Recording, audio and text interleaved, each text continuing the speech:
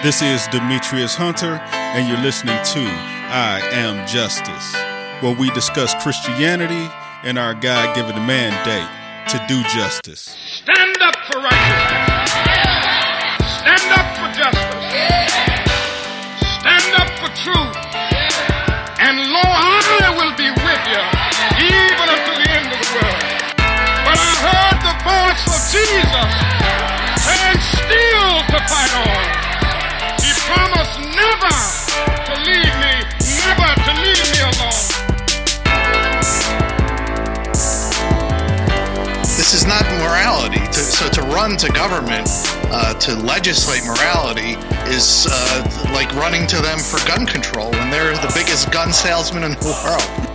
Josh, we talked to an attorney and they said, well, all law is based on morality, so we have to legislate morality. Don't believe that BS. It's not the truth. You cannot legislate morality. Enforcing the law as it now stands without adding any more laws would help tremendously, but you can't legislate morality, is what it boils down to. Indeed, indeed, indeed. If you have ever been an advocate for racial justice and fighting against discrimination in America, you have been greeted, or chances are you've been greeted, with the statement that we just listened to in those clips. And oftentimes when you hear it, it's slammed on the table like a big joker in a spades game. And if you don't know, in the game of spades, the big joker is the most powerful card in the deck. Nothing can trump the big joker. Now, I haven't played the game of spades in several years, but there was a joy that you experienced when you got dealt the big joker. You knew that no matter how sorry your hand was, that you at least had one book. Now, if you had the big joker, the little joker, and the deuce of spades combined with a few other spades, that was almost like you had the infinity gauntlet. And when you used that, you didn't pull that out until the grand finale, when you and your partner was about to run the table collecting all the books. And that was it was quite a thrilling experience when you could completely dominate the opponent. Now, some people, they would keep the knowledge of the trump card a secret, while other people would broadcast it and let you know that they had it. They would do stuff like put the big joker on their forehead. They would turn it on the other side so you could see it in their hand. They would do all kind of crazy stuff, but it was all about showmanship.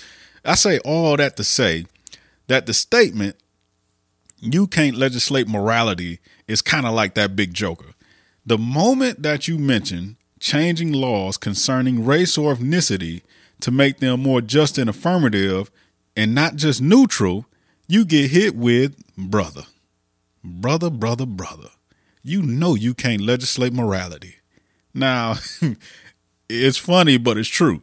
And now what I want to offer y'all today is an argument that nearly all of our laws in some shape, form, or fashion legislate what we view as morally right and wrong as a society. And many people before me have also made this argument, so it's not a new one. In a spiritual sense, this is true, though.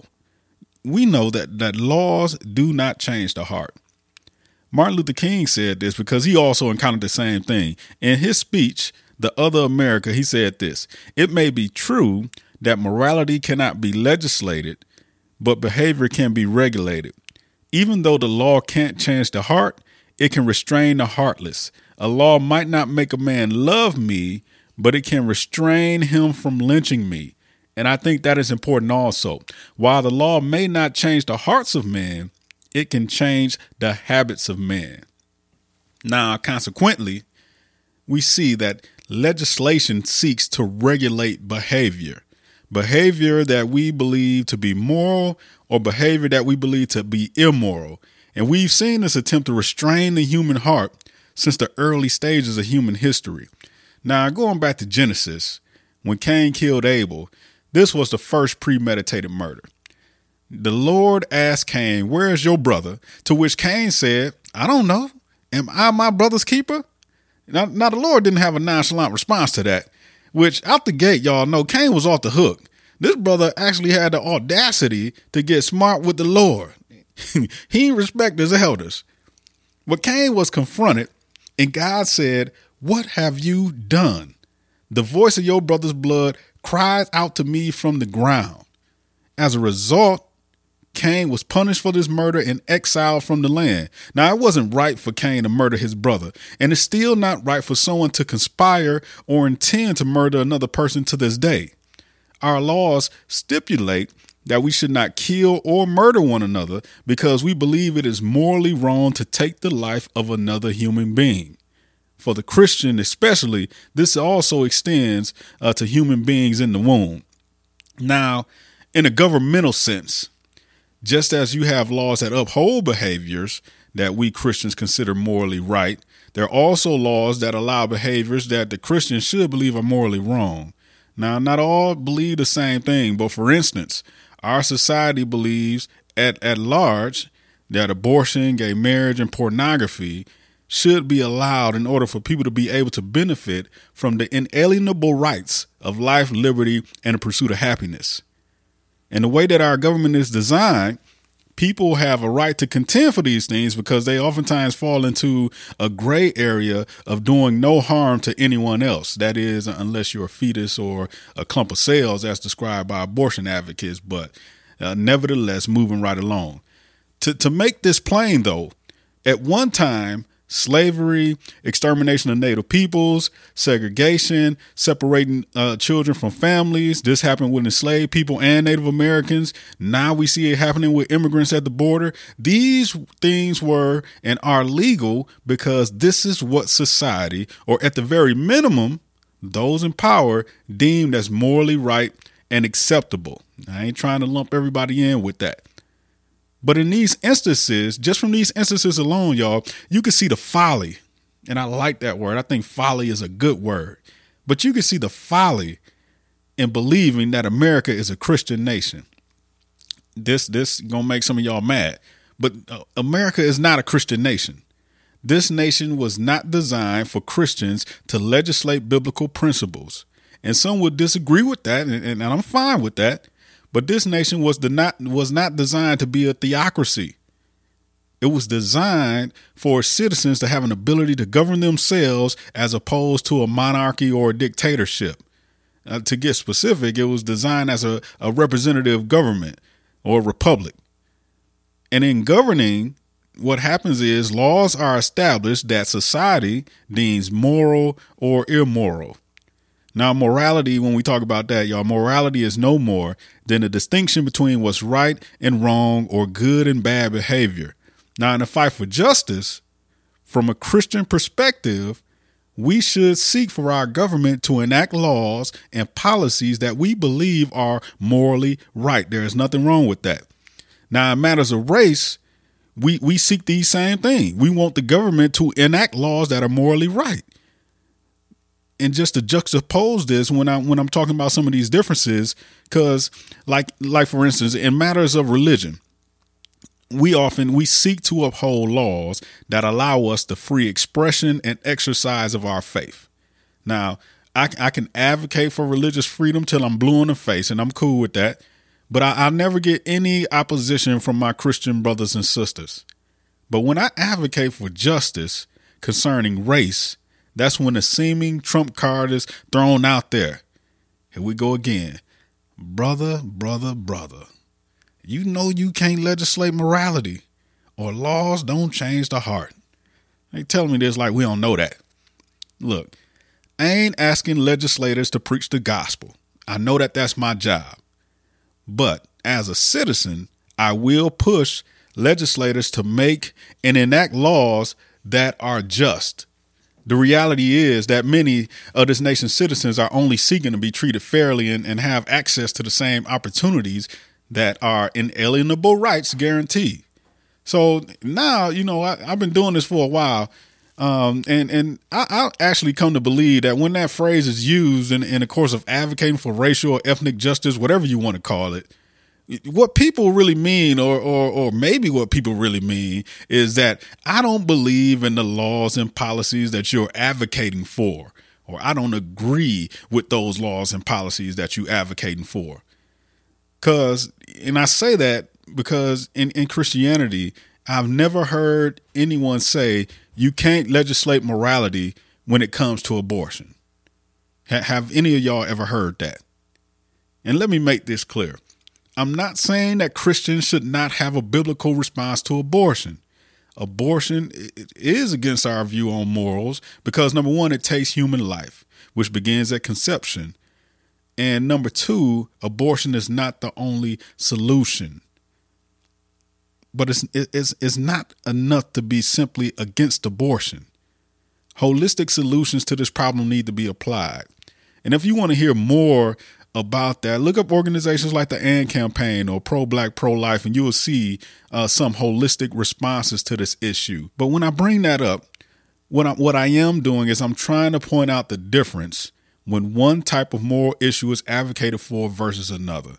If you believe that abortion is murder, which is a moral issue, you're trying to legislate your morality concerning that issue on everyone else. You're trying to restrain the behavior that would lead to the loss of human life in the womb. Now, I don't believe these issues are mutually exclusive because we can advocate to end abortion and we can advocate to have laws concerning equity and racial or ethnic justice. In this form of government, whether we agree we should have to or not, that's a different subject. But these issues and ideals oftentimes have to be debated amongst those who have competing interests. This is the nature of politics. We all had to come to the table and strike agreements about how we want to be governed as a people. That's how our society should work, and it's not working right now. But in Christianity, we can seek to legislate our view of morality in all kinds of social issues, but not issues of race. And in the immortal words of KRS-One, you have to ask, why is that? Because, from a purely Christian perspective, y'all, I don't expect legislation to change anyone's heart. But I'm not going to sit up here and lie and, just like Martin Luther King said, act like legislation is not helpful. And let me be clear, all these human mechanisms, just for y'all purists out there, all these human mechanisms pale in comparison to preaching the gospel.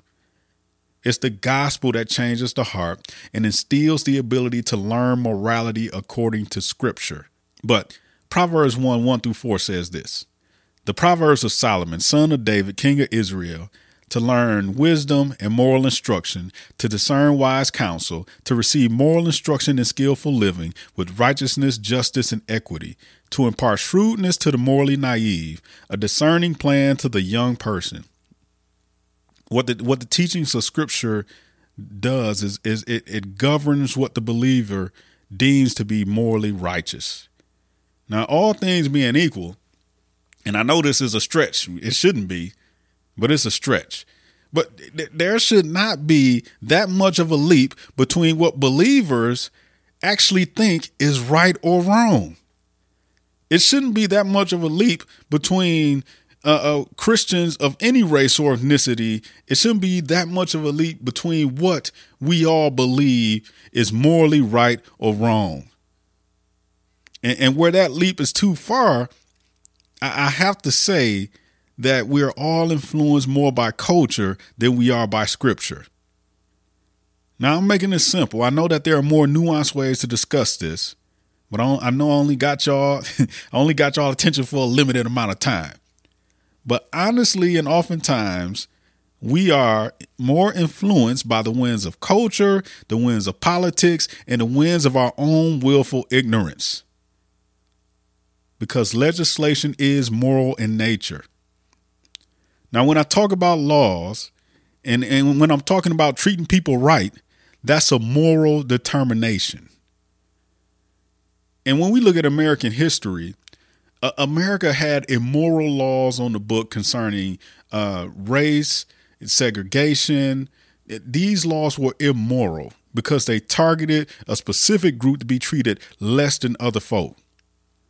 Now, some of you may say right now, brother, and they always want to throw that brother out there. Brother, there are no laws that are morally wrong concerning issues of race. None of our laws right now target people because of their race. Don't you know that was dealt with the civil rights movement in the 60s? All that stuff was taken care of. Like if you don't look at history, if Martin Luther King was assassinated, he was still fighting for our rights. The fight for equal treatment in America has not stopped since those laws were passed. Even the leaders back then criticized the legislation that was passed because they felt like it didn't have as much teeth as it needed to be enforced. If you believe that all this stuff was taken care of with the civil rights movement of the 1960s, I have a bridge that I can sell you. De jure or discrimination by law may be over, but we still have what we call de facto discrimination, or discrimination as a matter of fact, because discrimination in this country is just a part of what we are as America. It's as American as apple pie, and that's going to make some folk mad. You can't discriminate on people. You can't discriminate against people according to, let's just take the Fair Housing Act, for instance. It's illegal for you to say that because of someone's race that they can't live, or you won't sell them a house in a certain area. But does that still happen? Yes, it does. People are still denied the ability to own and purchase and buy. They denied the ability to get loans and all these types of things. While it may not be on its face racially motivated, when you peel back the layers, you can see that accepting the person's race, they probably would have gotten that opportunity they were looking for. And this is how it's working. Because while the laws on their face right now, they aren't racial or immoral, what we see now is an application and enforcement of laws. This is where we see a lot of the immorality. For instance, the state of Michigan has an emergency manager law, Public Act 436. PA 436 was enacted after the citizens of the state of Michigan, by ballot vote, voted to strike down PA 4, which was the original Emergency Manager Act. Now remember, y'all, our government was designed for us to govern ourselves. What this Emergency Manager Act does is, for any city or governing entity, it removes the citizens of that locality the ability to govern themselves. Now, just trying to give you the other side, that there are a number of reasons why state governments believe laws like this are useful. Specifically, they want to use these laws when a municipality or a school district is in financial distress and can't meet their budget. Something has to be done. So on its face, the law isn't written to be applied in a discriminatory manner. Meaning, y'all, they'll say it's non-discriminatory because in the back room when they were cooking up this legislation, they didn't explicitly put it in the law to say, well, we're going to use this law to deny the colored folk in Michigan the ability to control their cities. And we're going to write that in the law. On its face, it don't say that. So you can easily make the argument and say, well, this law is all about financial distress. It ain't got nothing to do with race, which that's pretty much what's the state arguments with this.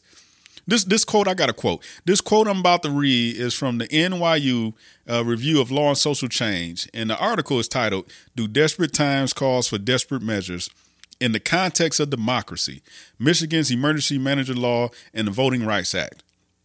Now, this says, although the state argues that PA 436 is not a race issue, statistics show that PA 436 had the result of denying up to 52% of Michigan's African Americans their electoral voice post-emergency manager takeover. Moreover, data suggests that the state of Michigan has a higher likelihood of designating emergency managers to cities with a majority population of racial and ethnic minorities than similarly situated or even worse off cities with majority white population. The Michigan Department of Treasury uses a scoring system to determine the financial health of the state's municipalities. Cities with fiscal scores between 5 and 7 are placed on a watch list. Scores between 8 and 10 result in the community receiving consideration for review. Based on the most recent 2009 data, 6 out of 7 communities, 85%, with the majority population of racial and ethnic minorities received emergency managers when they had scores of 7. At the same time, none of the 12 communities with a majority white population received an emergency manager despite having scores of 7 or higher. Now, there were several arguments made in this journal why the law was discriminatory, and they offered legal remedies to fix it as well. But because nuances in interpretation, while discriminatory impact could be shown, meaning that it could be shown that black people were more likely to be impacted by this law, discriminatory intent wasn't proven. Because now what you have to do is you have to raise the bar. And this is what you hear in a lot of our conversation nowadays when it comes to issues of race and racism. Well, how can you call them a racist? You don't know what's in their heart. And the way that our laws are written, you have to kind of prove that they intentionally discriminated against you. You had to be able to prove that in their heart or what their intent was to treat you differently because of your race. And that is a high bar. And you can see the way that this high bar was actually applied in the U.S. Eastern District Court. This is the opinion from Judge George Karamstein. He gave this opinion. And listen to what he say. Because PA 436 impacts financially troubled communities, all citizens residing in those Michigan communities are impacted by the fiscal emergency. While an overwhelming number of Michigan's black citizens who were affected by the act reside in just 2 of Michigan cities, Flint and Detroit. Both Detroit and Flint had objective financial difficulties. This is they pretty much what we call this is a non-discriminatory reason. And they saying that this law was applied because of financial difficulties. Didn't have nothing to do with race. He goes on to say predominantly white communities have also been subject to the act, just as have predominantly black communities. In fact, 4 of the 14 jurisdictions under emergency management when this lawsuit was initially filed in 2013 were made up of more than 50% white citizens, with 2 overwhelmingly so. Allen Park, 92.9% white and 2.1% black. Lincoln Park, 84.2% white and 5.9% black. Hamtramck, 53.6% white. And Wayne County, 52.3% white. Now, essentially what he's saying, and he's pointing out that the majority of African Americans in the state of Michigan reside in 2 cities. But 4 of those cities, out of 14 jurisdictions under emergency managers, they were majority white.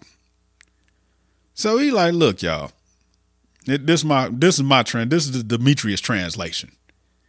Look, y'all, you know what? It really ain't our fault that the majority of black people in the state of Michigan live in 2 cities. Now, we ain't going to even take into account that the majority of black people probably live in 2 cities because of systemic racism in housing, which is a proven fact. But it's like, man, you know what? We can't help it that, almost all the black people in the state of Michigan live in 2 cities now. You know what I'm saying? That's a bunch that live in 2 cities. But we got these other cities. And these other cities, 4 of them, they had a pretty nice size population of white people that live there. And they were subject to the law as well. And the trick to it is that in those 4 cities don't make up the majority of the white population of the state of Michigan. It just don't fit. Now, to avoid, getting into all the legal wrangling, several appeals were made on this case, even to the Supreme Court, which the Supreme Court declined to hear it. And as a result, the emergency manager law still stands today. Y'all know, despite what the courts say, because if you're a student of American history, the courts don't always get it right. The immoral application of this law led to the poisoning of my hometown, and the government did not respond to our pleas and cries to change our water source back. They were more concerned about the financial impact and other nefarious deals. I should put that first. They were more concerned about these other nefarious deals, less so about the financial impact, than they were concerned about the lives of people. Matter of fact, we'll mark that nefarious. That's another word that I like. Nefarious. It goes well with politics. But this right here is a prime example of why you ain't got to tell me that you racist, but how you treat me says it all. Because for all it's worth, even the Michigan Department of Civil Rights declared that the water crisis occurred because of systemic racism. You could go on Michigan Department of Civil Rights website. You could find a report that they did. The typical American, and I'm making a connection, but the typical American believes that in our system, it is morally right to allow citizens to govern themselves, and laws that deny that ability should not be enacted. Y'all look at all the protests and lawsuits occurring right now regarding how governors are dealing with the pandemic. What are the right-wing folks protesting? They're protesting that the governors shouldn't have the ability to tell us what to do in our own localities because we know we can make the determination about what's best for us. We don't need government to tell us what to do to handle the pandemic. Now, the problem with the struggle over what's moral or not is that in this nation, it's oftentimes the most powerful that get to make that determination. Now, I submit to you all that Christians should be able to tell the difference between a just law and a law that causes harm to other people. But unfortunately, it seems that we can't. And I say that because while Christians were debating if the condition of Flint was caused by being run by Democrats, there were people of all colors in the city of Flint drinking, cooking, and bathing in water that was harming our health. And it wasn't just lead that was the problem. It was also cancer-causing agents and all other kind of weird stuff going on. But people were dying, having miscarriages for my pro-life folk, children being brain damaged. But many Christians could not see past the political ideologies that determine how they respond. And for that, I have to say, Lord, have mercy on your church. For many Christians, it was their political allegiances that determined the morality of the situation.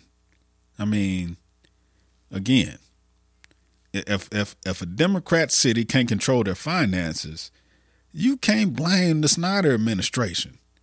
And there are many reasons. In fact, there's too many to get into why Flint was in the place that it was in the first place.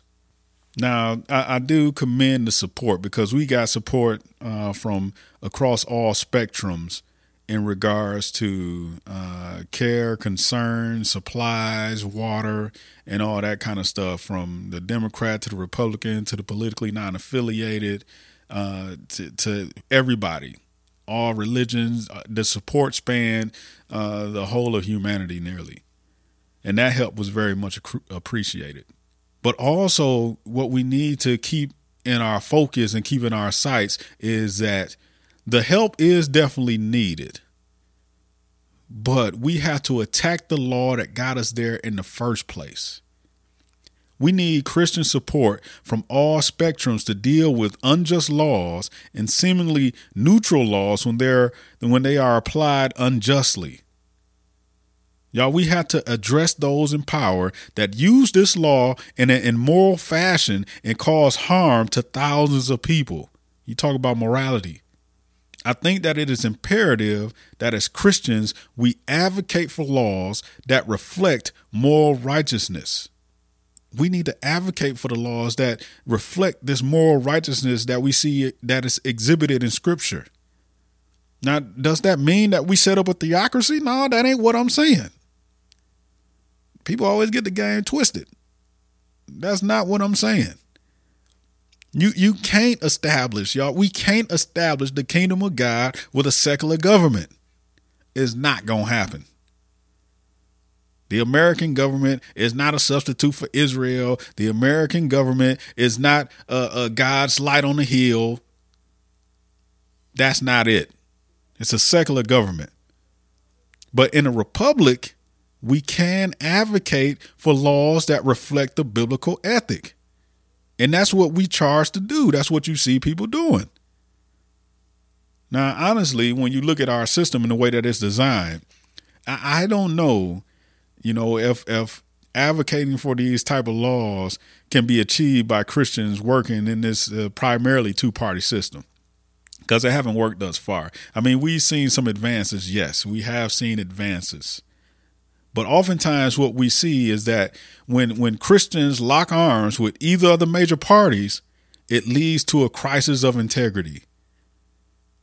Because, for instance, we have Christians on the left, like Pastor Raphael Warnock, pastor of Ebenezer Church in Atlanta, Georgia, essentially saying that abortion, or in his words, a woman's right to choose, which on the Democratic platform leads to abortion, is compatible with Christianity. And we got Christians on the right, like Vice President Mike Pence, serving up Christian nationalism and essentially worshiping the state as Lord.